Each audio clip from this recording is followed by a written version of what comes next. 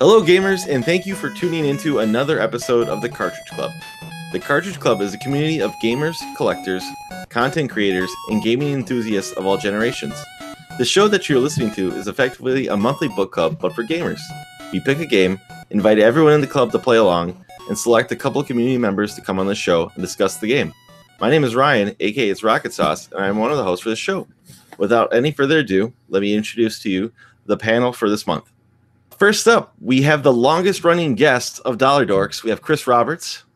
How you doing? Thanks for having me on. Thanks for being here. And from the YouTube channel, Dubious Gaming, we have Jay Dubious. Hello, Jay. Hey, hello. Thanks for being here, guys. And right now, I'm going to hand it over to my co-host, Musty Hobbit, and he'll let us know what game we're playing for this month. Musty, take it away. Thank you, Ryan, and thank you all for being here. This month, the Cartridge Club is going back to its namesake. We are playing a cartridge-based game, which is something that we haven't done this season, or at least one that hasn't been exclusively on cartridge, and that is the NES Capcom licensed game, DuckTales. And we're very excited to have you guys on to join us, and we do actually have a few of our patrons here joining us live as well. I do want to, again, mention that the Cartridge Club is funded entirely with pledges from generous patrons. So if you are interested in checking that out, please take a look for that. And yeah, let's get started here today, though. We have a lot to talk about on a game that may actually be shorter than this podcast. But we will go ahead and get started. Again, we are talking about DuckTales, and we're going to hit everything right after we hit the breakdown. Based on the Disney animated TV series of the same name, DuckTales is a 2D platformer following Scrooge McDuck as he seeks to reclaim his fortune and lost treasures from his rival, Flintlock Glomgold. Scrooge is equipped with his trademark cane, which he can use to golf swing and pogo stick his way around enemies and obstacles. As with Mega Man and other similar Capcom titles, DuckTales features 5 unique levels full of hazards, secrets, and platforming challenges which can be attempted in any order. DuckTales has been praised for its controls, visuals, and music and is included on many lists of the best NES games of all time. In 2013, a remastered version was developed by WayForward that took many aspects and inspiration from the original game while extending the levels and adding modern enhancements like cutscenes and voice acting. For the purpose of this show, we'll be focusing on the NES release, so let's hear from our panel about some of their memories of DuckTales. Well, my very first introduction to the game, my friend Marshall, his little sister, she used to be really good about renting NES games. And around that time, me and her brother Marshall, we were more into other things, and video games were kind of on the back burner a little bit. But one day I come through and I see she's playing DuckTales. And, you know, even though I might have been early teen at the time, I still dug cartoons. And, well, I still dig them now, but so DuckTales was obviously a must watch. Yeah, man, I really felt like the game captured the show. You know, it pretty much got every character in, at least every major character in that I can think of offhand. Maybe there was a few omissions, but I felt like it did what it needed to do. And it definitely had that, you know, Capcom feel to it. It was very polished. Yeah, I knew I wanted it. I knew I definitely wanted to play it, and pretty much I kicked her off the Nintendo moments later after noticing it. So that was my first impression. That's great. What sort of other experience do you have, like, with Capcom games, or well, clearly you have a lot of experience with the NES in general. Well, right. I mean, my favorite at the time, I think my favorite Capcom game was Bionic Commando. I know a lot of people's favorite would be like Mega Man 2 or Mega Man 3. Actually, with Mega Man, I really didn't play those till later.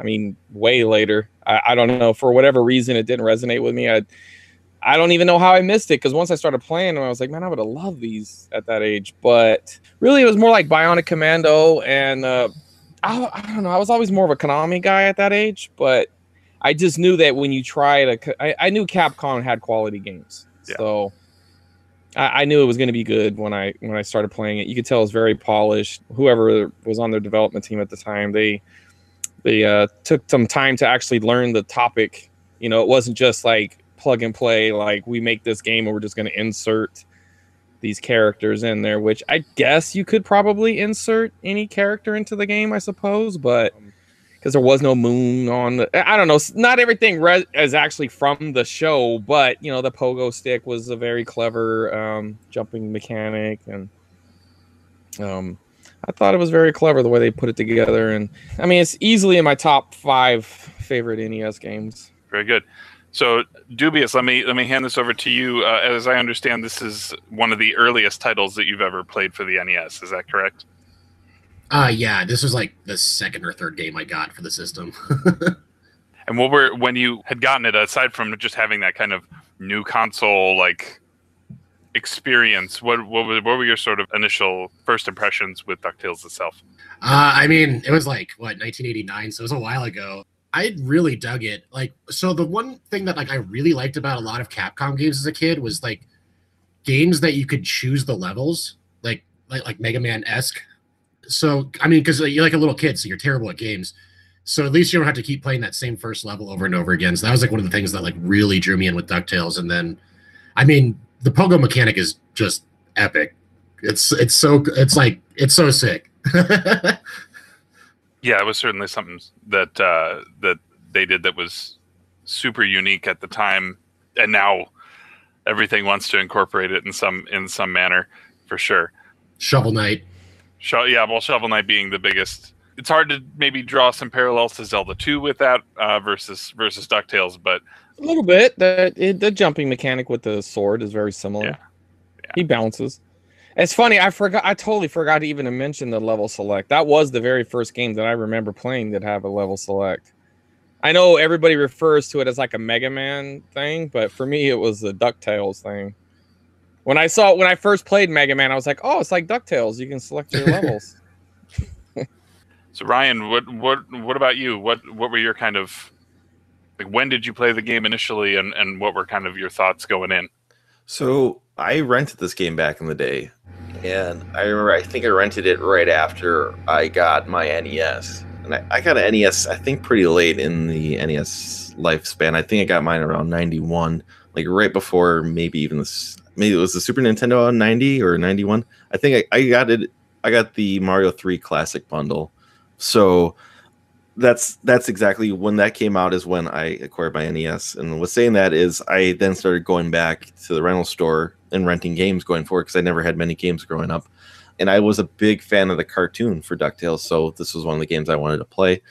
But it took me a while, and it wasn't probably to this replaying it I figured out why I probably didn't get into this game as a kid. I think I know why it is now. And the main reason it is now for me is I went from Mario was the first game I've ever played, and then followed that up with Mario 2 a year later, and then eventually the next game I think I probably played was Mario Bros. 3. And the Mario philosophy is you go from left to right. So there's no exploring needed. You just get to that right side of your screen, level's over. DuckTales isn't like that. You have to do some exploring, and I just know that was probably the main reason as a kid I couldn't get into it, where I'm like, where do I have to go? I have to go down now? I have to go up? What? I don't know. So I can honestly see why I probably didn't get into this game as a kid. I never even knew there was a DuckTales 2 to begin with. And probably for me being a dumb kid gamer, I didn't even probably realize you could select the level. I probably just started on the Amazon, and in that level, and we'll get into level discussion later, isn't probably the best level to start when you play this game. So I didn't hate this game as a kid, and I knew when I acquired it, there's a reason why I wanted to acquire this game, maybe because of the it's the licensed game. It's DuckTales was a cartoon I loved as a kid, but I couldn't remember why I didn't like it until this time. Now my opinion of the game has changed, but we'll talk about that later. Sure. Yeah, so for me, my first exposure to this game was as a young person. I was a big fan of the cartoon, but I don't know that I actually ever owned DuckTales. I used to go over to this one friend's house. His name was Steve, and I'd go over to his house like every single day after school, and it was always a chance for me to play all the games that I didn't have. He introduced me to things like Zelda 2. He introduced me to the Sega CD. He's part of the reason why I like the Sega CD. And I remember vividly playing DuckTales, but we never I don't think we ever finished the game in any of the times that I was over there, and so it was always kind of this. It's interesting because you'll hear a lot of people talk about like this game is super easy, or you get the people who are like, this game is extremely difficult, and it's so interesting that through just standard game mechanics you get such a variability with it. It's not even the difference between normal and difficult, because there's difficulty settings on the game, and I never bothered to try and dabble with those at all, but maybe some of you guys have had some experience with that. But yeah, so more recently, it was actually a couple months ago that I played through it on the Disney Afternoon Collection, the sort of HD remaster of both DuckTales games, both Chip and Dale games, and Tailspin and Darkwing Duck, and that was my opportunity to actually get through it with kind of a different viewpoint on it, because it had been a number of years since I actually played it. So, but I really like the game. Won't go into all the reasons why, but we can do that here in just a moment. But the way that this game, we've already talked a little bit about how this game, the moment that you fire it up, the moment that you press start, you're introduced to a level select screen that some people, I guess, weren't aware that you could select the other ones. It sounds like some people just work their way down from top to bottom. But I'm curious if you guys have a kind of go-to combination. Like, do you prefer to hit a certain level before another? Unlike, say, the Mega Man X games, where there's impact happening on the other levels. There's none of that here. But Chris, you're the one who played it, I guess, the most recently. You just played through it earlier today. Do you have a combo of levels as far as order that you prefer? Yeah, I mean, I could play it anyway, like straight through from Amazon on, but I like to start with Transylvania because you pick up an extra health bar pretty easily in that, and then of course there's an extra life there, and then I like to go to the mines, which makes you go back to Transylvania, get the key or whatever. But then you go through the mines, and there's 2 lives in the mines, which, I mean, frankly, my goal is to kind of no death run it every time. So I guess it doesn't matter. But for someone who wants to, who's going to lose lives, it's a pretty good strategy. Then I go to the Himalayas, you can get an extra life there. There's also an extra health. It's a little tricky to get it, but you can get that too. Then I do the Amazon, where you get an extra life, and then just do the moon, and there's 1 extra life on that too. So if you kind of work your way from that, you will have extra health, which makes the game a little easier. You'll have 5 instead of 3. I think there might be 6 health. I don't know. It's been a while since I ran through it. I just kind of breezed through it earlier just to kind of refresh. It's either 5 or 6, but earlier I did it with 5. So just to recap: Transylvania, mines, Himalayas, Amazon, moon. You have to do the moon last, so it's kind of a given. Okay, so Dubious, what about you? Do you have a go-to? And if you do have a go-to order, what is it? Yeah, actually, I mean, I've played it so many times, I definitely do. I always start with the Amazon. I think that's just the easiest level, and then I always go to the moon after that, which I guess isn't the right way to go, but yeah. No, when I said have to, I didn't mean like you had to. It just, I don't know. To me, it's kind of like, all right, now I'm gonna do the moon. But anyways, yeah, sorry. I do those 2 levels first, just because they're the ones I have the most memorized. So like I can always get those ones done, and then like I just get lost in Transylvania half the time. Like I used to know it, I don't know it anymore. But yeah, it's just like those 2. That's my go-to. First 2 is always Amazon to the moon. Interesting. Yeah, I think I tend to mix it up. I think I almost always start with the Amazon, just because it's, I don't know, because it's the one that's at the top, and it seems to be like that opening stretch, not even going underground, but that opening stretch is it's like the back of my hand. Like it's just something that I played enough times that it's not until you hit Launchpad's little moment where that's where you start to find the bees. It's It's horrible bees. Yeah, I think I would usually go Amazon and then Moon because I just wanted those sweet, sweet tunes. And I think I dreaded going to Transylvania. So I feel like I saved the mines and then Transylvania for the end. Which one do you think's the toughest? I think Transylvania, is tougher because of all the mirrors and stuff like that. You can kind of get turned around a little bit. The mines, though, there are much faster ways. Like when I was watching, we have one of our community members, Buried on Mars, who's been streaming this the past week plus, which has been great to see. The community playing along and actually showing off some of their attempts at this. And I know that it was a game that he hadn't played before, and I know he really kind of committed to that, which was awesome. But the path that he found in the mines was a breeze, and he skipped a whole bunch of stuff that I'm used to seeing. There's a spot in the mines where you get into the mine cart and you have to like jump out just in time into another mine cart. And then there's another part with one of the like Indiana Jones boulders chasing you. And the way that he went, he didn't hit either of those things, and he got to the boss. And so it was like, wow, I should really take advantage of that route. And then the mines wouldn't be quite as much of a maze. But I think Transylvania is the tricky one. But yeah, so I really don't have an order. But Ryan, in your more recent playthroughs, did you have a sort of sweet combination? Yeah, so I like to start off with the Himalayas. Is it Himalayas, right? Or Himalayas? Yeah. So I like to start with that because I think if I can not die on that, I'm gonna have a good run. So I like to start that one.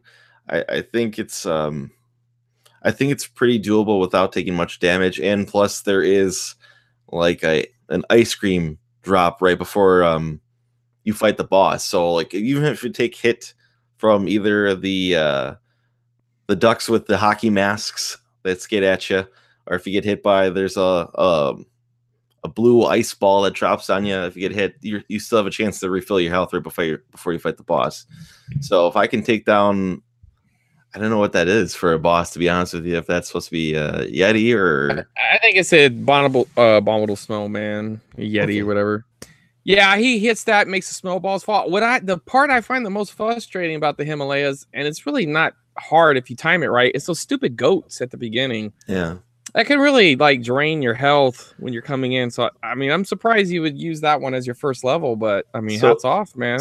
So I found that if you don't pogo there, you're gonna be fine. If you just do basic jumping, you'll be fine. If you pogo, you go straight into the snow, and you're more likely gonna get hit. So I would just let the guys, the little bunnies that are in the snow, go back and forth, jump over them after they come back into the snow after jumping out of it, and then just kind of like watch the pace of the goats and then go down.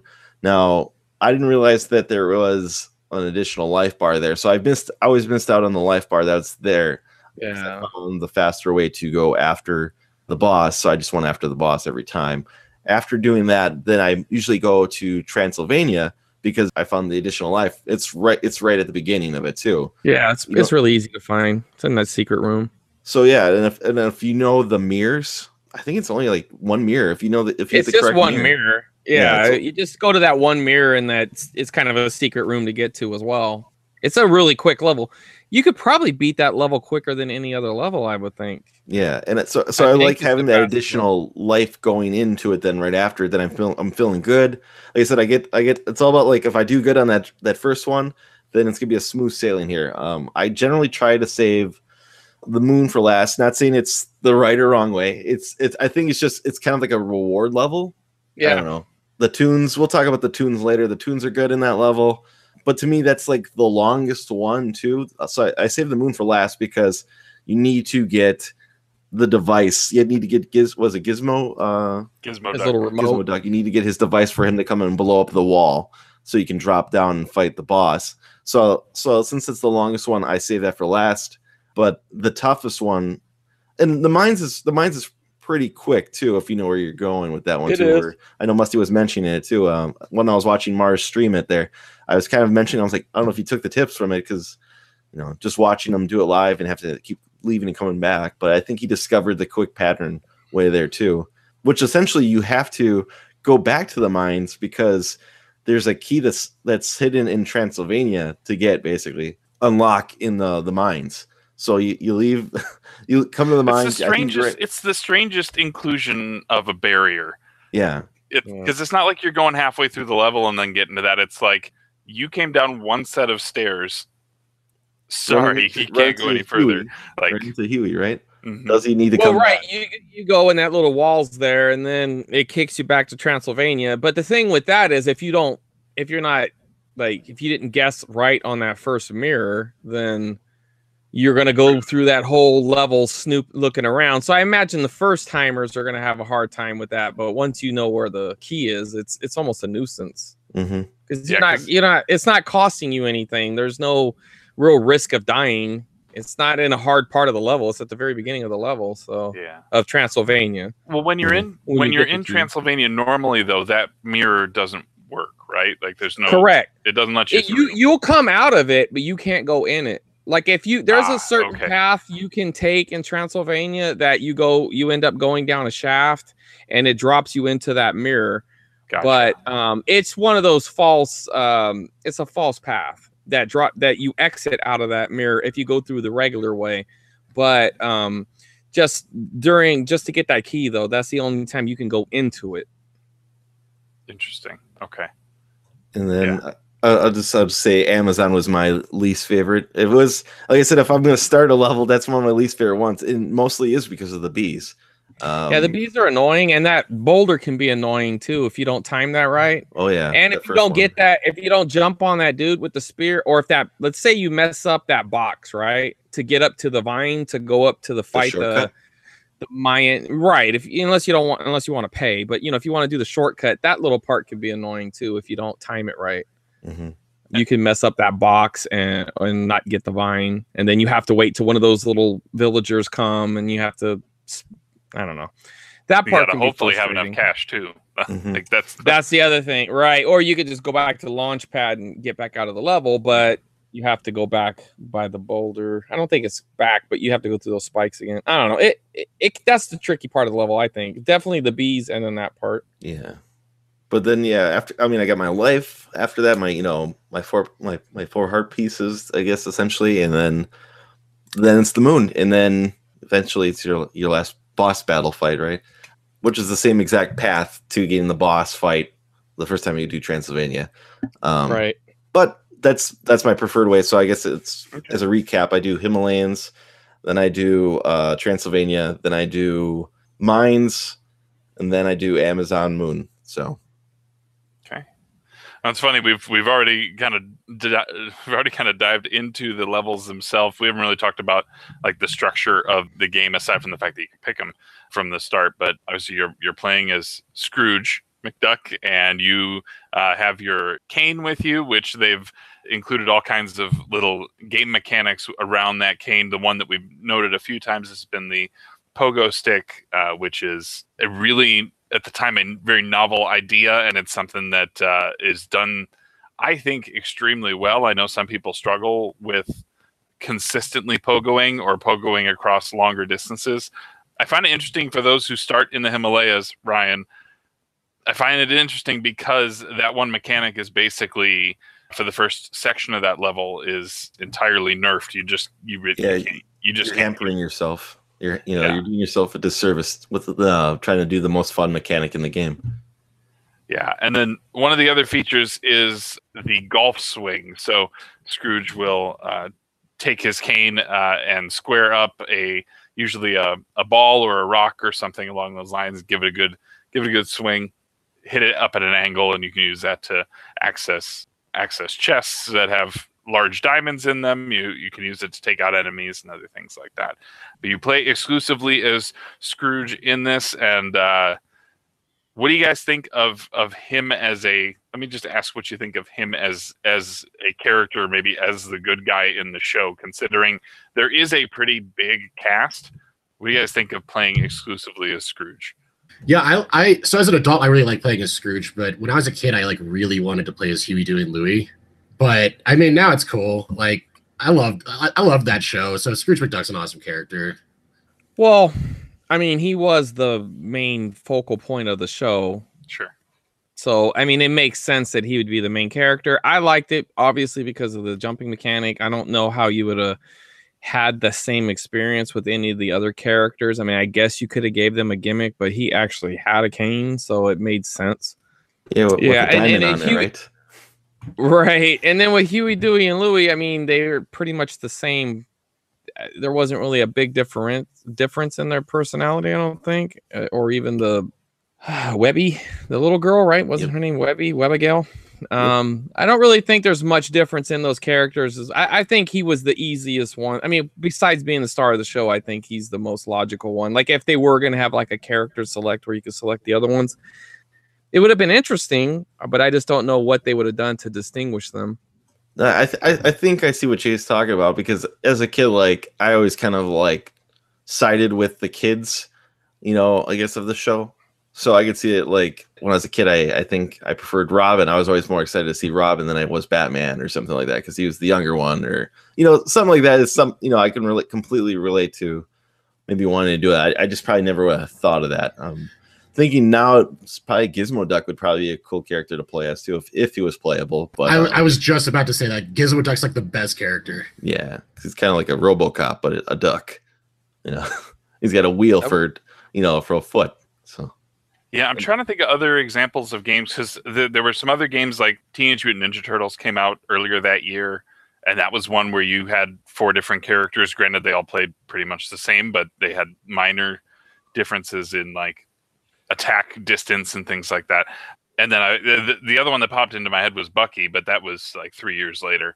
Mm-hmm. One where you could like swap out characters on the fly, and so it would have been interesting. Of course, little Samson does that too. Samson does it too. Yeah. But it would be. I think it would have been interesting if they had tried to insert some kind of mechanic like that. But I think at its core, again, it's a fairly short game, so right. Unless you're I could agree with that. Let's say they did it in part 2.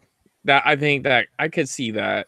You know what I mean? Like, let's say you wanted to expand on it, because with the way the levels are set up, I just don't know.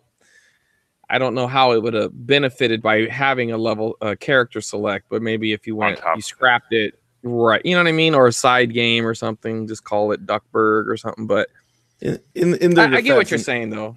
In their defense, though, and this is a small fun fact, though, this was allegedly this is Capcom's first licensed game they made too.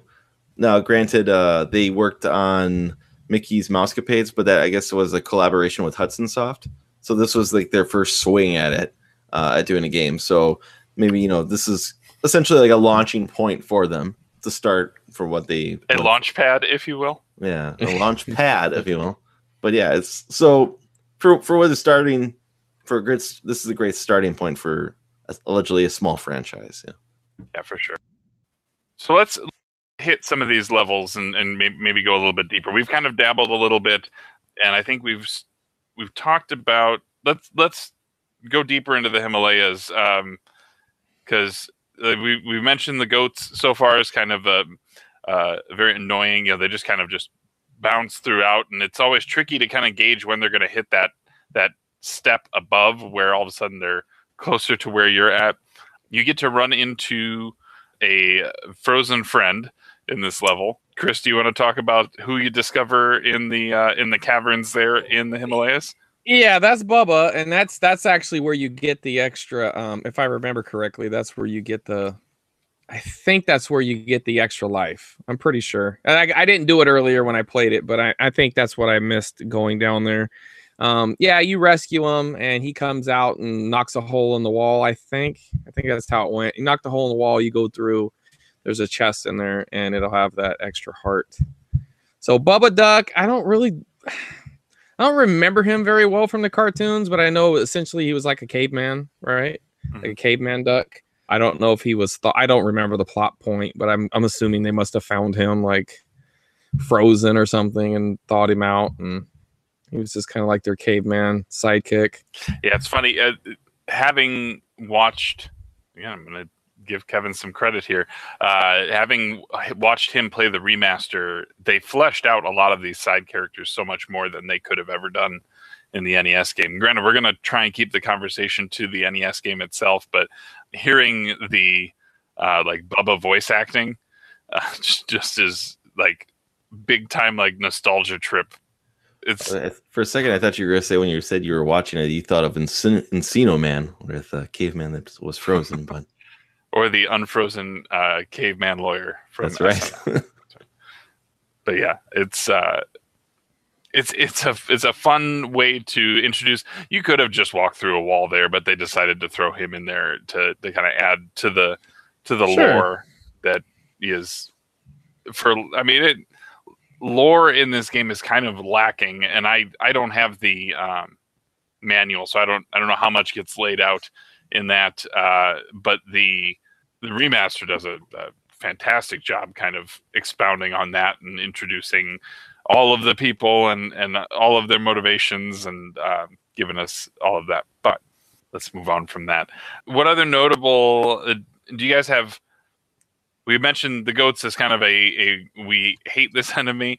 Do you guys have an enemy that you thought was either maybe a good design or you liked encountering them in the Himalayas? I think besides, I don't hate them, but I guess and I mentioned them earlier, I don't know if you want to say the Jason Voorhees ducks, the hockey sticks, because the one thing, the part that they come around is when there's ice on the platform, which people cite that they hate water levels. I hate ice and snow levels more than anything. So that's probably another reason why I just want to get the Himalayans done with, because I honestly hate sliding around in a platformer. So they're not too tricky, these guys. I think it's a cool looking design. I don't remember them from the show. I could see that they're there, I don't know if they were the inspiration for the Mighty Ducks logo, but they have that that's interesting. bill-shaped fin over their mask, right? Yeah, the mask. I think they probably did get it from. Yeah, I think it seems like. I mean, obviously it's a Jason Voorhees ripoff, but then wonder if it's a ripoff of a ripoff. Like if somebody at Disney knew the game and they're like, "Hey, why don't we use that thing from that DuckTales game?" Well, I imagine it might have been in a show episode too, because it was on for a few seasons. I just can't recall an episode with them. I don't either, but that sounds right. Well, I have the manual here, and it does give a brief synopsis of what you're supposed to do. It's very brief, though. But I didn't know. I don't know if you know, but this is actually part of the Captain Commando Challenge series. I didn't know if you knew that. I didn't know that. Not know that. Yeah, Fun well, fact. it is. Yeah, fun fact. And here's a little Captain Commando here, letting you know he approves of it. Now, I have no familiarity with Captain Commando Challenge Series. I have to look this up. It's funny, it doesn't say it anywhere else. It doesn't say it on the cart, on the box. I got the box right here. I don't see anything about Captain Commando Challenge Series. It does say it's state-of-the-art high resolution, though. I mean, come on. High resolution graphics here. And you can save up to $10 when you purchase a Capcom video game. See inside mail-in order for refund offer. So that's kind of cool. Oh, yeah. Actually, is that sticker that's on the outside? It's not even a sticker, but like there's. Well, it's a little bar. Yeah, it says you can save $10. On the back, it does have the Captain Commando here. He talks about it. He doesn't call it the challenge series, but he is on the back. This was their mascot early on was Captain Commando, but I don't think it lasted. Even though he did have a Super Nintendo game, which is actually a pretty good beat 'em up. So the Captain Commando Challenge series, says 1942 Commando Ghosts and Goblins, Mega Man, Trojan, Section Z, Gunsmoke, Strider, Mega Man 2, Willow, and DuckTales. So basically, every game they released at that time, pretty much, and they scrapped the series when they started getting later on in the life cycle. Interesting. I have to wonder if there was more to that, if it was just a way for them to seemingly incentivize people to go pick up the other games that they were putting out at the same time, connecting them somehow. Yeah, it's like if you like this, you might like Willow. Right. Yes, we talked about Himalayas, talked about the boss, and then you end up. So each of the levels ends with you kind of acquiring this treasure, and the treasure is far more valuable than anything that you collect throughout the level itself. And it's kind of the goal of Scrooge is to go find these 5 artifacts before his rival does, who you kind of meet him later on, and that's Flintlock Glumgold. Upon completing the level, you beat the boss, you get the treasure. It brings you back to this monstrosity of a computer that has, all the levels on there, and so you pick the next one. And so, Chris, Well, why not let you pick the next level we talk about? Okay, well, I guess it's not all you guys like the Transylvania level, right? Did I understand that correctly? I like it. Okay, well, what I like about Transylvania, it is actually kind of like a perfect speedrun level. Like, I mean, you could really get through that level quickly without even doing anything if you just wanted to run right through it. I understand how it seems kind of like a maze, but once you know, it's a very short, you just go up, up, up, up, and then all the way to the right. It's fairly easy. I think the music there is kind of underrated. I know everybody really loves the Moon, and it is. The Moon music is great, and I know we're going to talk about the music later, but of course I like the Dracula theme, which kind of plays out later in the game. I don't want to skip ahead, but so that's actually probably my favorite level. I like the design. I don't know. I just like the feel of it. I think they kind of captured what it would be like to go into Dracula's castle in a DuckTales universe. I'm gonna say a comment on that too, real quick. That's probably is my favorite level in the game too. I mean, I like the mummies that are the ducks that are wrapped up with the ball and chain. Yeah. Ball and chain, yeah. Smack the ball back at them, unravels their mummy wrap, if you will. That and what's called Magica, the spells in it too. And I always remember her from the show too. Like it's one of the favorite, villains of McDuck. A very strong character from the show. Yeah. The funny thing is, she turns into a bird. She's a duck already, but she turns into, a vulture maybe, or for like her second form. Vulture-ish. Yeah. But it's her transforming from one bird to another in the boss battle. But and I agree with you on the music because I think it's got like a slow start, but when it kind of picks up there too, I think the music is, I don't know, it's definitely toe tapping. Well, the other thing I like about it is, and I know this can be frustrating initially, but I do actually like the fact that it has like false paths in that level. So it's not just real. I mean, once you know it, it's very linear, but it can be kind of tricky. If you go straight initially and you drop down, come back, you end up back in right where you started. You go too far to the left. When you go up top, you end up back where you started. I mean, I kind of like that. I mean, yes, it's very frustrating initially, but I like the fact that they took the time to kind of make it where, well, let's explore this and see what's down here and let's go this way. Because the obvious path would just be to go straight, I think. That seems like it would be the obvious path. And then it ends up just being a waste of time. I don't know. I like the level design. I think the Himalayas is a very good level design too. That one's very vast, big maze. So I like them both. Yeah, and you kind of touched on the once you've played through this a few times, it then becomes linear. But yeah, that you've got some variability there. You guys might be changing my opinion on Transylvania a little bit, but but yeah, the music's cool. I think of the enemies, I like the ghosts because the ghosts have really good sound effect, and actually the sound effects across that entire level are pretty good. You've got kind of the creaking doors and I don't know what that noise is when you're going through the mirror. Yeah, that reveal or dissolving noise or something. Yeah, that's like almost like a Star Trek transporter type of noise. Yeah, I could see that. And I think her boss battle, is one of the more tricky ones. Oh, her and Dracula, I think, are the hardest. Yeah, out of that for that level. The other ones, the rest of them are almost easy. Yeah, some of them are very easy. The rat could be a little tricky if you let him corner you, but for the most part, he's pretty easy as well. Well, why don't we shift to the moon then? We're talking a bit about the rat, and I know that you guys said that you wanted to save it for last, but people love the moon. People love to hear the moon music, and one comment that I'll make about the moon and the moon music is, why did they put invincibility so close to the beginning of the level? It totally messes with that rhythm. Getting into the music, it's just about to really fire up, and then you get the M token, and so that's your invincibility coin. and then you get the rapid invincibility music, and then it starts the song again, which is nice. Yeah, yeah.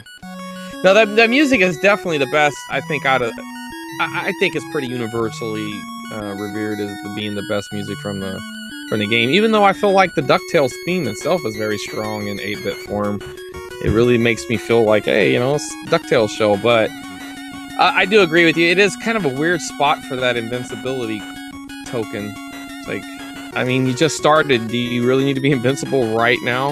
And it's not even that tough at that point. No, you've got your punching ducks or whatever those guys are. Yeah, they're not very hard to beat. And those little floaty octopi, I don't even know what those are supposed to be, but whatever they are. I'm sure they were in the show at some point. It's totally escaping me. Those bigger Martians, I think, are a little bit more tricky. I think you kind of lump them between spikes. I think not overly difficult, but it can be one of those. You can take a hit of damage. I think if you don't time it correctly. Just how like they place them. The ones that have like spikes. The corsets on. Is that where? Ones that are like really top heavy. Yeah. Yeah. Okay. I know what you're talking about. I like the makeup of the ship. It's not as complex as some of the other levels, but you've got like multiple stages to this one. It's one level itself, but you've got sort of the under of the ship, you have the in the ship, and then you've got the section underground that after you've discovered the controller for Gizmo Duck. What about there's a secret treasure that takes a bit of skill to acquire. When pressed with those opportunities, do you guys tend to, when you're playing through this, do you tend to go for that, or or is that something that you'll sort of skip if you're trying to just run through it? Dubious, let's hear from you on. Do you know what I'm talking about with the? I actually don't know where the hidden item is. Come to think of it, so there's a spot. It's like if you go all the way to the top and to the right, that opens up to outside. Yeah. And then there's sort of a jumping. You have to time the jumps across those red alien guys to get all the way to the end where I don't even know what the treasure is now that I think of it. I can't remember if it was a staff or it was something. I don't know. I just got it. But yeah, it's all the way to the right, and you have to jump on those floating. And it's at least 3 or 4, and then there's like spikes you got to bounce. But the funny thing is, those spikes won't hurt you.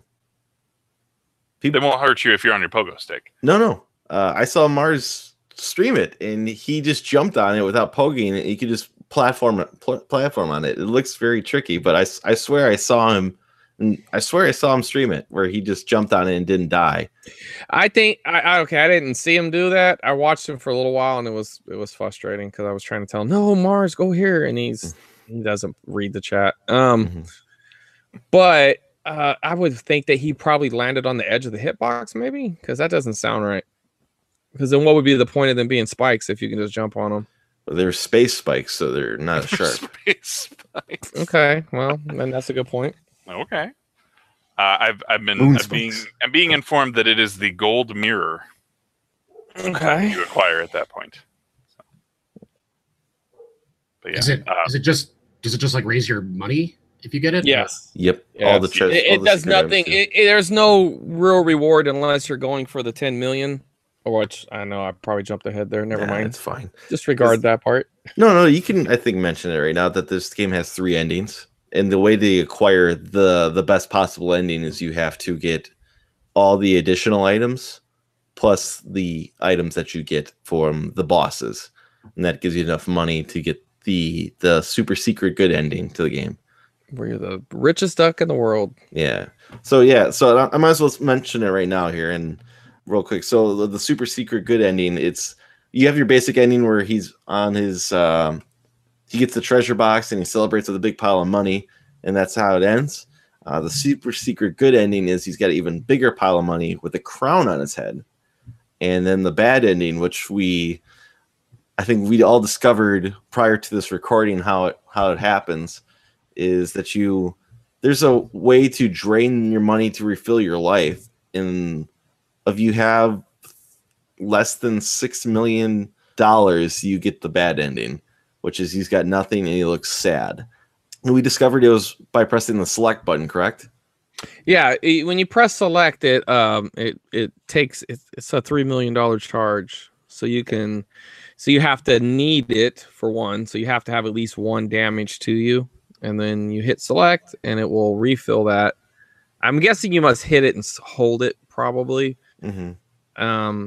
There's also a secret level too. I didn't know if you guys were aware of, but if you finish a level with a 7 in the 10th digit, so like 170,000 or whatever, Launchpad will take you back and drop you off on a little bonus level where you can get some extra cash. Wow, I did not. I had no idea. Yeah, that's crazy. All these years, and that has never happened to me. Luck of the draw, I guess. I guess. I remember the first time it happened, I was like, what the fuck? Like, I'd been playing it for years, and I was like, I didn't know about it. Because I never needed any of the cheats or the walkthroughs or anything with it. Because when I had it, that was like one of the 10 games I had. So, it's time to play DuckTales. So you kind of learn it. I did it by accident. I didn't know how I did it. I found out later how I did it, but I didn't realize it was because of a 7. Really cool. So bringing it back to the moon, your main goal on the moon is to find your the controller for Gizmo Duck. We mentioned him earlier as well, being a character that we all kind of wish we had the ability to actually play as, but he breaks down the vaults to get in. You're looking for the green cheese of longevity on the moon, and it's guarded by a very, very large rat. And so his pattern is like some of the others, like the Abominable Snowman. Like, we'll get to the boss of the African mines, but I feel like his pattern is fairly predictable as long as you don't get yourself stuck in the corners on the bottom. I saw somebody, I can't remember who it was, just pogoing on the side, like right against the wall, and it just took time for the rat to pop up there, and ended up being a non-issue. I found if you pogo into it, because sometimes if you just walk in that room, he'll hit you right away.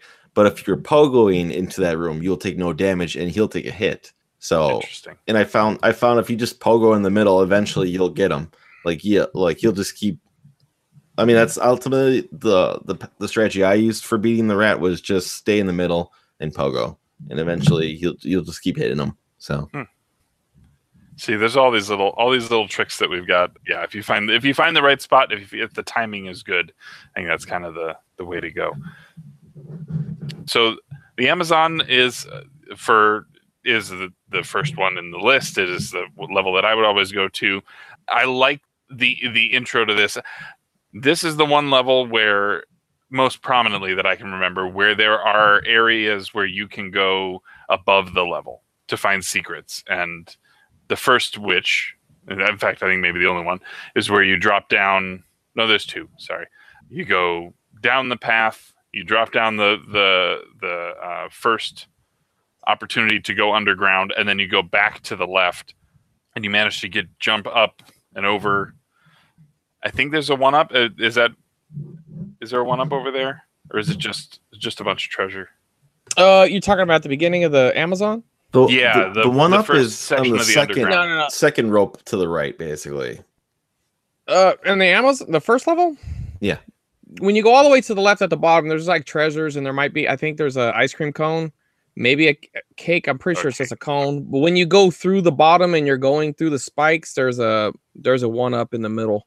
Oh, that's right. Okay. In there somewhere. And then when you get out on the other side, if you jump to the right, when you get to the top of that level, there's some more diamonds and a big cake that'll fall. So if you lose any health during the spikes or whatever down in the bottom, those spiders, you could refill when you get out. So what's your most annoying villain like that? So like I don't really like the goats. I think the spiders is another one, right? Those spear guys on the top of the level there? Spear guys suck. Yeah. The bees. I think the bees are probably universally the worst, right? Yeah. The Medusa heads of this game. Right. They are. They are the Medusa heads. That's true. Well, and there's some cheap spawning with those bees too. Like when you like have to get onto Launchpad's like little like helicopter contraption that he's like on when you're like up top. There's a spot where like you pretty much have to take a hit from a bee right there because there's just no way around it. So like there are like some aspects of that level that are actually like pretty cheap. Yeah, and even when you're jumping off of the helicopter rope, I guess that's what it is, or the chain or whatever. But whenever you jump off, sometimes the bee will time it where it's right there as you're jumping off too, which is kind of cheap. The bees just suck. Yeah, I mean, I think it's if you can get through the bee spot, which I can, but it's very it's very hit and miss to be able to get through there without taking any damage at all. I mean, you have to have a perfect run almost to get through that. The snake, and maybe they just copied the design from the Jungle Book, but the snake also kind of looks like one of the snakes from the Jungle Book, and I'm forgetting the name of the snake off the top of my head.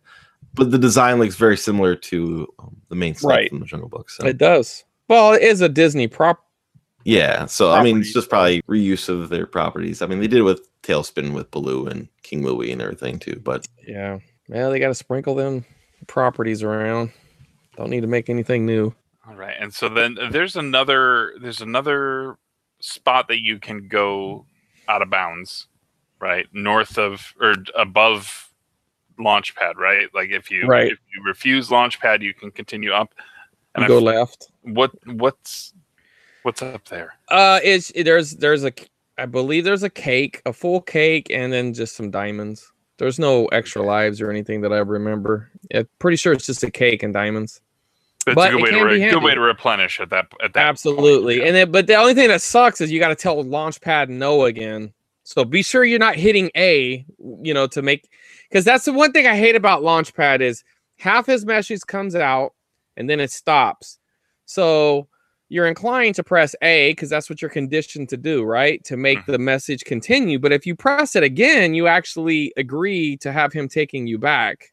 So it's best just to press B. So you don't, if you're hyperly pressing B, sometimes you get frustrated when you're playing games. You're like, just hurry up, Tex.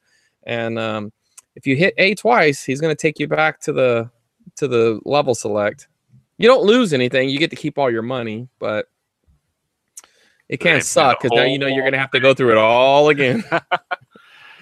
See, it'd be great if that was an actual checkpoint. There's just not much more to the level after that point. Back to the moon. One thing that I find very frustrating. 1 second, I forgot to bring this up. Okay. Well, because you said checkpoint. If you're in the ship, right, and you've already talked to Launchpad, you said no, and then let's say you're living to get out of the ship at that point, right, and you're already out of the ship, and you die, you go back to Launchpad.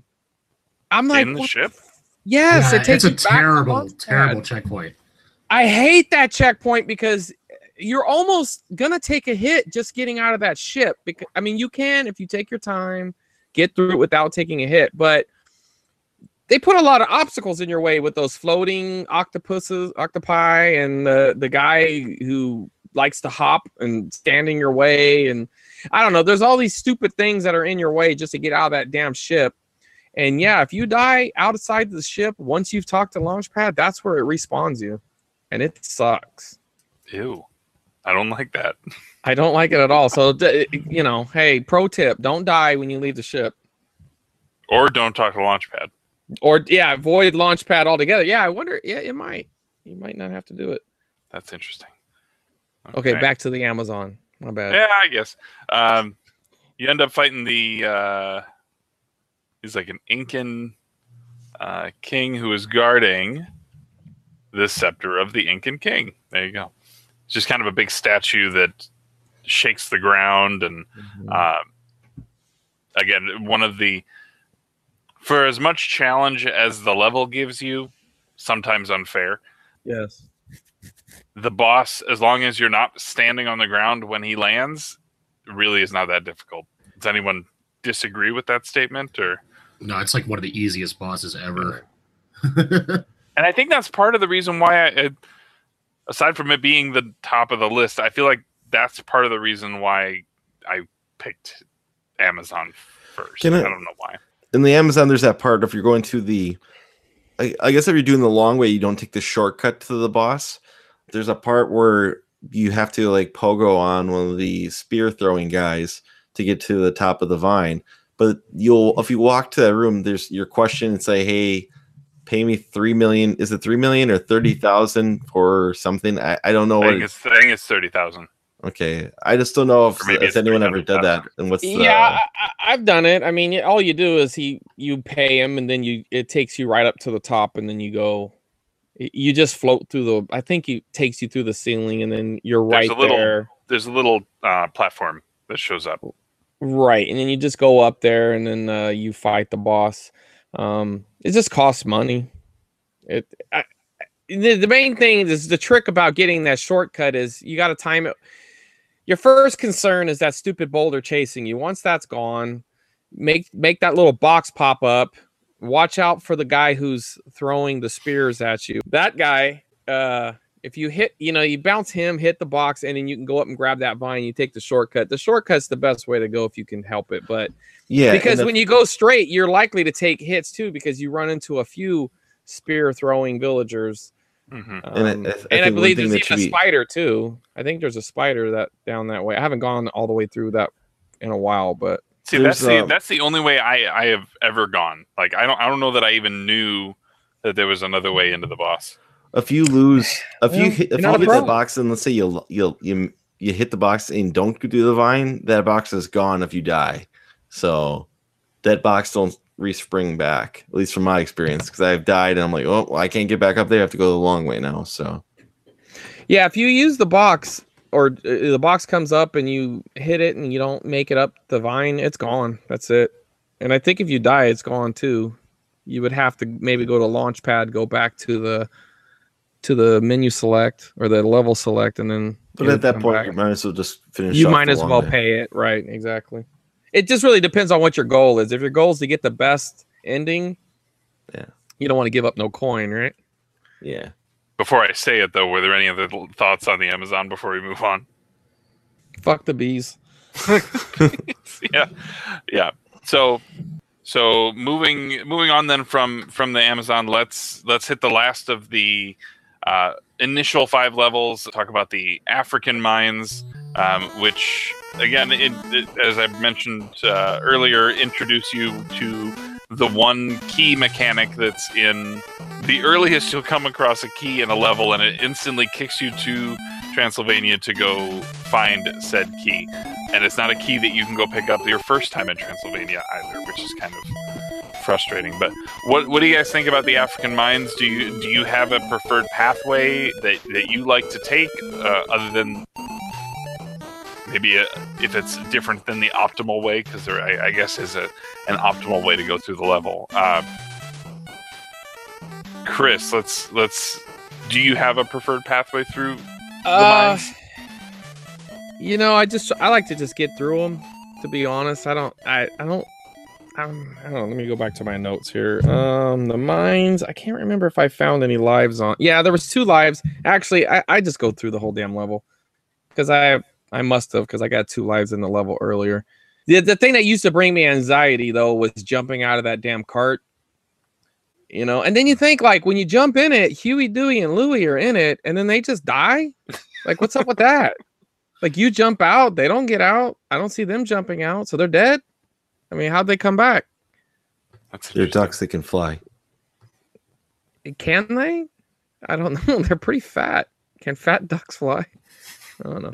Maybe. Well, Mrs. Beakley manages to find her way into levels, like far into levels, right before you even get there. So it's like, why does Scrooge have to solve all these problems? Why can't Mrs. Beakley do it?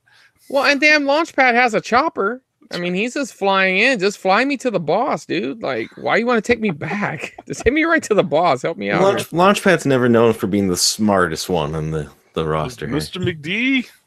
That's true. Anyways, African mines. I like the jumping or the like aquatic enemies. Those green duck like. Yeah, they're almost like frog. Do you do the leap of faith? Now, what about that? When you have to jump and there's nowhere to go, and those little I don't know what they are that come out, the creatures from the Black Lagoon or whatever, jumping out from the water. That's the way I always prefer when I go through. Yeah. Unless I get crossed up somewhere. But like if I'm in absolute control of where I'm going there, that's the route I like to take. It's fun bouncing off those guys too. It makes you feel like a badass. Mm-hmm. It does. It does. It's well timed. I mean that whole sequence, they really must have play tested that a lot to get that like absolutely right. Because yeah, like so, one of those jumps is like just as like you have to be pressing as hard as you can to keep moving.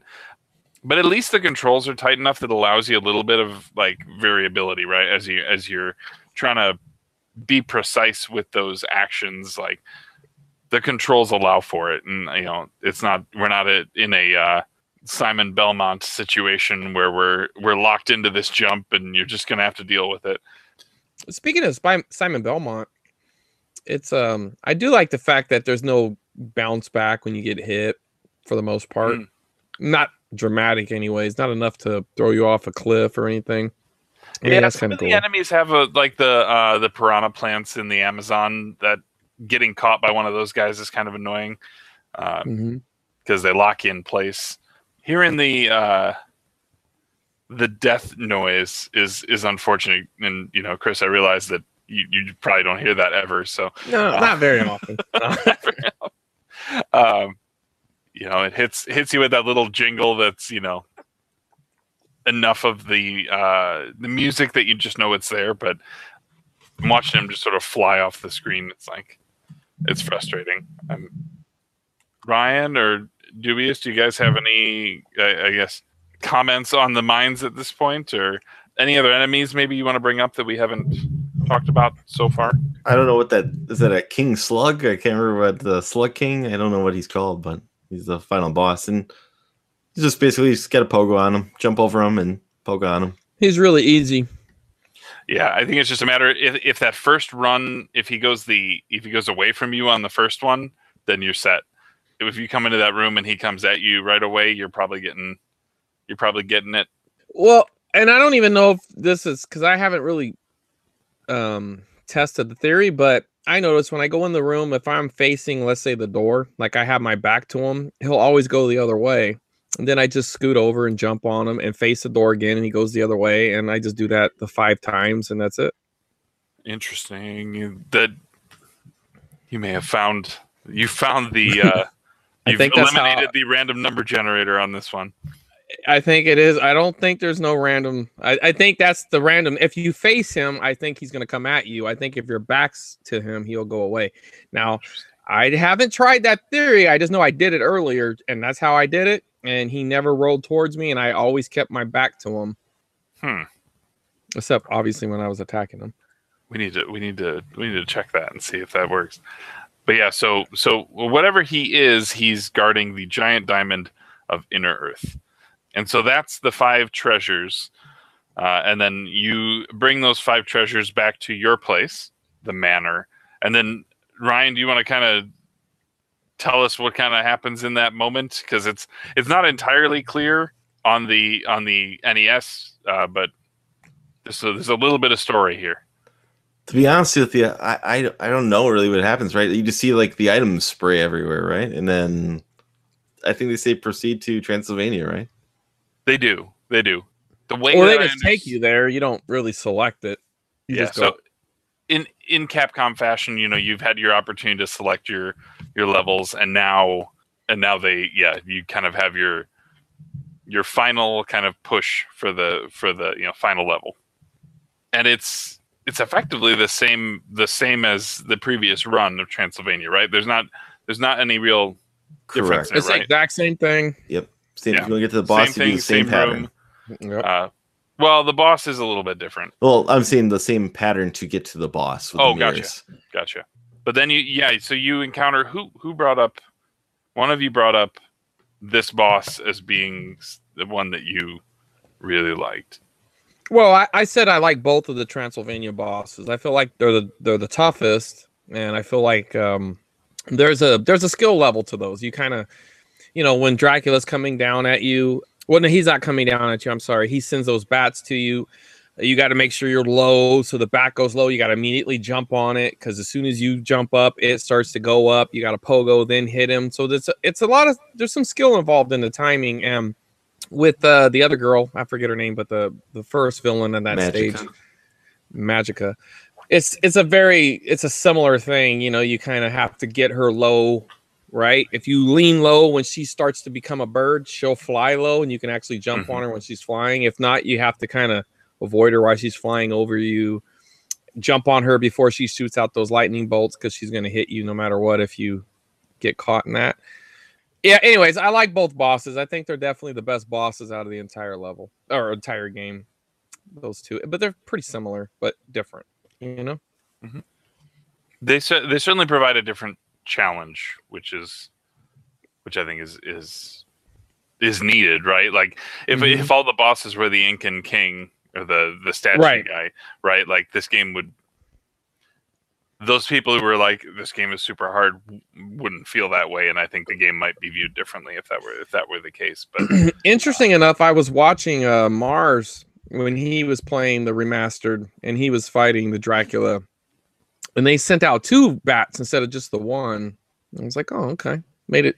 I don't know if that made it any easier or harder, but I did notice that he had a pogo off of 2 bats to get to him, as opposed to on the NES version, just the regular version, you just have the 1 bat. They're trying to utilize the extra 16:9 on it, right? Right. But once you defeat Dracula, I mentioned Flintlock Glomgold shows up, and one of the stranger, I guess, ways to end a game pops up, and I'm trying to think of other examples. Like there are some games like your Metroid, where you have X amount of time to escape. That's exactly the game I was going to bring up, was Metroid. Does Bionic Commando do that too? I can't remember. It's been a while since I've beaten it, but I know there's at least one other game that you have to have this mad dash to get out of the building before it explodes. And that's kind of the same feeling, even though there's nothing going to explode. But if she beats you to the box, then you lose. Yeah, I find that. And do you have to just is that just put you back at the start of the level again, or is that? Honestly, I've never had her get to the box. You haven't allowed it to happen. Right, but I imagine if she touches it before you do, you probably have to go back to the bottom. But if you're out of lives, I imagine that's the end of the game. That's a good point. Yeah. I'm sure they give you another chance if you have more lives, but if that's your last life, that's it. And it's so irritating too, because it's like, dude, I just beat this boss. I had this tough battle, and now you're just gonna make me climb this rope. But in the defense, they're going really slow, so you really have a chance. Like if you miss that first pogo bump to the rope, you don't have to really worry. You can really catch up and speed past them. McDuck really climbs the rope a lot faster than Magica flies Flintlock up the other side. Well, that's true. There's no doubt. But if you're not paying, you're like, what the hell's going on? Why'd I jump off? Well, think about it from a kid's perspective. Yeah. Like as an adult, maybe you have you mastered games more. You might anticipate a little differently. But as a child, you're like, yeah, I beat the game. And it's like, what the fuck? You throw the controller down. You're walking right. Away Go and get the Polaroid camera. Take a picture of the TV. But I did notice also, I'm pretty sure, Mars got to that point too, but it was much different getting up that rope. You had to like jump on, you had a pogo, and there was little ledges you had to weave in and out of. I thought, man, that kind of sucks. They really made that part hard, which probably it should have been that way to begin with, I guess. But wasn't there like lava rising at the same time or something? Yeah, I think there was. There might have been. I don't know. I just Remaster did some really interesting things to kind of modernize some of those mechanics. But because it is in the NES one, it is strictly just a rope, right? Mm-hmm. That's it. So then, you get up to the top, and then at the top is a chest, and that has all the treasures that had gotten stolen from you. It's interesting that they were able to fit them all in that little chest, yet before each of them were in a chest. Like, come on, make a bigger chest. Well, yeah, because there are some of those like massive chests throughout the level. Right. You think it should be? It should have been in a massive chest. Come on. Yes. Like what the fuck, Capcom? Shit together. So you've reacquired all of the treasures that you have found from these levels, and then that's it. You beat the game, and you have gone into, you get kind of the newspaper article, right? With Scrooge's face on it, and says like richest duck in the world, and this is the part where it varies based on. Is this the part where it varies? Yes. Yes. Okay. Yes. Like I said, the good ending has him with the crown. I mean, the average ending, if you will, is just him happy in the air, and then the bad ending is him looking sad. It says something I think along the line is Scrooge lost all his money or something at the very end. Or yeah, it says and the Scrooge boys has lost his fortune in his search for the legendary 5 treasures. He used them to rebuild his empire. Congratulations. Total money 0. But yeah, it's the boys tell you they're proud of you type of thing. Yeah. Prior to the ending too, they give you the little, attaboy Uncle Scrooge. Mm-hmm. Donald didn't make an appearance in this. I wonder what that was about. Never even seen him once. Now, granted, he wasn't a big part of the series, but every once in a while he made a cameo. But yeah, I know. But in the DuckTale in the game, no Donald. Yeah. Was off making quack shot. It's true. There you go. That's a solid game. And Maui Mallard and Cold Shadow. Yeah, I don't know about that one too much. But he is briefly in the remaster, I think, in like the beginning section, because they're doing a lot of exposition on that, and so I don't know that we necessarily want to go into any kind of detail there, but there's a big chunk of the game that we haven't touched on yet, and it's something that a lot of people associate to this game, and that is the music. And we've kind of alluded to a couple of tracks so far. I'm trying to think of how we should attack this, because we talk about the moon, we hit Transylvania already, but what do you guys think? And Ryan, I guess I want to start with you. What do you think of the other 3 levels and their music, or is there one aside from the obvious one that you really kind of gravitate toward, or that you just generally like? The Amazon I can mention is pretty toe tapping as well. It's like a nice, it's a relaxing one. There's no real pressure kind of theme. It's I don't know how to describe it. It's not it's just kind of like a relaxing tune. I guess if you were to say this is the first level to start off, it's kind of like a good tune to start off a game with. And that level kind of is a riff on the main theme, right? I don't know about that, but I don't think it is, but I think what makes me think of it is just like some background music that would be played during the cartoon. It's just normal music. He's moving along. He's doing his thing. There's no panic to the music. There's nothing about that. There's no intensity or nothing. I kind of like that. Whereas the moon level, in contrast, has that kind of like that finale sound to it. You're like, wow, you made it to the moon. Mm-hmm. I think they did a good job of capturing each of the moods of it with the music, which is pretty good. Mm-hmm. I mean, obviously that's what you want to do when you. Yes, their goal was met. Is the point? Yeah, that was the intention. But I think they did a really good job of that. Yeah. Dubious, let's hear from you. You're a music guy, so I don't want to pass on the opportunity to get your kind of take on this. What are your thoughts on kind of the entire DuckTales suite when it comes to the 8-bit chiptune versions? I love the soundtrack. Like the title theme is really good to it. Like the DuckTales theme is awesome. The only one I think is kind of weak is the Himalayan song. I mean, it's like not bad. It's just I don't know. I just don't really like that one that much. But like, yeah, I mean, everyone knows the Moon's epic. I really like the Amazon one. Transylvania is super good too, I think. Actually, I come to think of it, way back in the day when I was like still in a band and like playing guitar all the time, the Moon theme was like one of the first video game themes I actually ever learned on guitar. So that kind of has a special place for me, I guess. Yeah, there's some really good covers for it too. Well, it seems like there's so much you can do with it because it's got that like synthiness to it. that seems to translate well to a lot of different styles, but not all of them, right? Like you said, the Himalayas is kind of that like upbeat, but there's not a lot of substance to it. And I swear the mines are kind of the same way. During this generation too, Capcom was just crushing it on soundtracks though too. Like Chip and Dale has a sweet soundtrack. All the Mega Mans, forget about it. Yep. No doubt. I guess there's a good time, to slightly mention too that I guess I can't say who's listed because I don't have the proof here, but according to the Wikipedia for DuckTales, says that Capcom at the time had their normal people that were making their games, all like their heavy hitters, like Inafune had like some kind of attachment to being an artist for this game.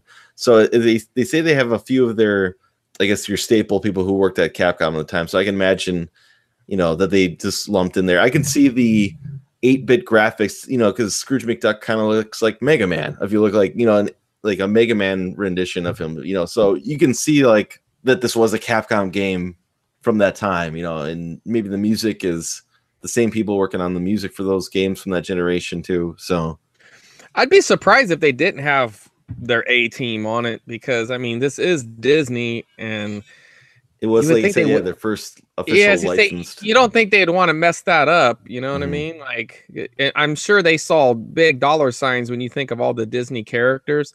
And it is interesting though that this was like the first. I mean, I guess it was topical at the time because DuckTales was what they were pushing and what the kids knew. But you would think that Mickey Mouse and Donald Duck and Goofy and all, you would have think those would have been the big kickoff for the NES. But Mickey didn't have. Well, there was Mickey Mouse capades, right? But that wasn't. I mean, is that even the Disneyland game? I mean, are those? Does anybody care? You know what I mean? Like, I think the cartoons were fairly big at the time, so like they were. Absolutely. But I'm just saying, I just imagine that they were thinking down the line, like let's knock it out of the park. Let's lock down this Disney license deal here. And I imagine it probably made them. It kicked them up a notch in Nintendo's eyes, I would imagine, because I mean, I don't know how their licensing worked, but if Capcom's the one that brought in Disney to Nintendo, that had to be kind of a big deal. You know what I mean? Because I'm assuming Capcom worked out the licensing agreement with Disney, and then they made the game, brought it to Nintendo. Nintendo approved it. If I had to guess, that's kind of the way it went, being that they're a third-party developer. So it's interesting that they were able to get Disney before Nintendo did. It's also nice they did. It's nice they didn't go to LJN. That's for sure. King of licensed games.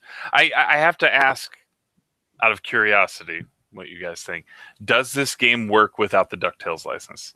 Yeah, I think so. I mean, if you just had this regular guy jumping with the cane, it probably wouldn't have sold as well. It probably would be like a hidden gem now. It would be your little Samson. Sure. It'd be a Shatterhand or something. Yeah, I can agree with that. But I just mean, as far as the gameplay goes, I mean, I don't think nothing would change as long as you kept all the mechanics the same. But I agree. I agree, though. It wouldn't have sold as well, for sure. I mean, the kids saw DuckTales. They watched it. They told them they wanted for Christmas. Yeah. Not sure when the release date was, but I would imagine it was probably a pretty good holiday seller. Yeah, it was September 89. And then, yeah, that's exactly what it was meant for.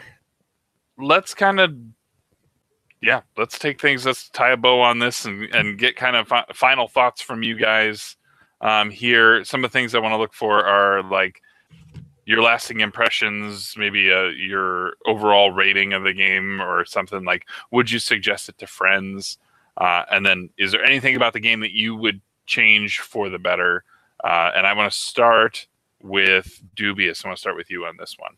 Cool. Yeah, I think it's aged pretty well, and also like the difficulty on it was pretty fair for kids back in the day. I mean, it's like obviously harder than almost anything that comes out now, but like it had a extremely fair difficulty, which I think is like one of its strongest points.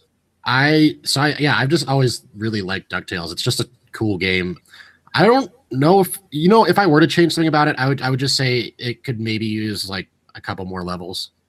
I mean, it's a very, very short game. So I mean, it's sweet if you're like a speedrunner type like player, but yeah, I think that's really the only thing you could really complain about is that it's a little too short. There's some weird like archaicness to it a little bit that they kind of fixed when they did the remaster. For instance, having to hit down and B when you to initiate your pogo. I don't mind it because I played the games over so many years, so it's fine. But if it was just B to initiate the pogo, I think it would be a little bit more accessible. That's what they did in the remaster. So I mean, if people think this is too old, you could always check out the remaster. It's the same thing. I mean, they made the boss fights better in the remaster too. So in the end, yeah, I think still I'd recommend it to anybody. It's a great game. Excellent. And then Chris. You know what? You make a really good point about the pogo stick because there really is no reason for it not to engage when you're coming down off of a jump. You know what I mean? Let's say you jumped and you just held B down, and when you came down, the stick would deploy. So I agree with you on that. That would be something I would change as well. As far as the levels go, I mean, I think it'd be great to have extra levels, but I kind of understand it was like, one of those earlier development games. We've all gotten good at the game, so the game probably seems a little bit shorter than it did initially. You know what I mean? Like once you mastered it, of course, like Super Mario Brothers, the first one, it doesn't feel like it's very long at all.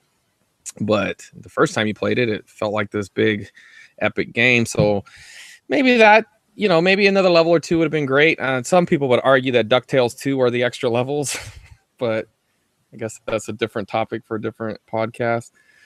Lasting impressions, I just think that they really set the level of quality for those Disney games. And that's really where the bar is. I mean, if you tell me that Chippendales is your favorite, I mean, I can't argue with that. That's very subjective, but I think the bar is where DuckTales is, and every Capcom Disney game that came out after that is kind of compared to that. So I think they did a great job, knocked it out of the park. I mean, yeah, I would recommend it, especially, anybody who playing old video games, in this era of games, I would definitely recommend it. Chippendales is my favorite too, by the way. I don't know. I can't respect your opinion on that. No, I'm just joking. I just find that's a terrible opinion. Without taking too much of a tangent, I just find the bosses in Chippendale to be very samey, and so. Have you ever tried love that game though? Like, have you ever tried where you just carry, like you play a 2-player game, but you're only playing it by yourself? Actually, I did that in a challenge a couple years ago. I didn't beat the game, but I got to like the 4th to last level or something. I got pretty far. I know a couple of dudes who actually did beat it in that challenge though, doing that. Yeah, it adds such a level of difficulty to the game. You're just like, fuck, I gotta keep getting this guy, and he keeps getting hit. That's wild. Yeah. Ryan, let's get your lasting impressions and final thoughts. When I think of the NES, I think of 2D platformers, and this game delivers on just that. I can see why it's an NES classic game. I plan to play this game and the sequel in the future a few more times. I really do enjoy the sequel. I actually beat that first. I beat that a couple of years ago. I acquired it. It's a pretty pricey game, but I traded my copy of Earthbound in for it. I'm not a fan of that game, and I got it at a very good price. So I was more interested in DuckTales. I'm more of an NES collector anyways. And I really wanted that game over what I traded in. And after acquiring it right away, I kind of wanted to play it because it was a really expensive game. And I don't ever remember seeing it at the rental stores when I was a kid. So I kind of want to dive into the sequel here. If you're a fan of the first game, I really do recommend the second one. It's great. It's fantastic. I've heard people complain about it, saying it's not as good. It's more of a 1.5 as opposed to a sequel. The only mechanic the only thing I can think of that they changed with it, there's a pulling mechanic that sometimes you have to pull a platform. Other than that, it's basically the same exact game. You know what I find ironic about that argument about it feels too much like the same? Then those are the same people who bitch about Zelda 2, Mario 2, Castlevania 2. Oh, it's too different. Yeah. I think DuckTales 2 is an excellent game. It stands on its own. If that was the only game it's great. I don't think the music is as good, but I'm also comparing it to the original. Yeah. But you know what I mean? It's a fun game. There's cheaper ways of playing it, like on the what's it called? The classic afternoon special or something. Afternoon Delight. Classic.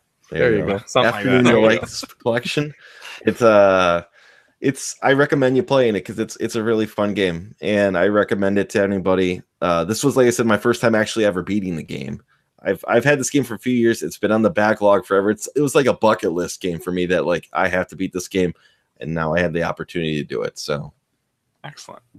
Then yeah, for me, you guys have kind of done a great job summarizing this, but yeah, when I got back into playing retro games and picking up an NES, like DuckTales was high on my list for games that I wanted to have, and it's just one of those that has, to me, I feel like it has staying power, and it graphically is wonderful, and it's one of those games that I could just pop in and get into the level that I want to get into for whatever my mood is, right? If I need that Moon theme, I can have it right now.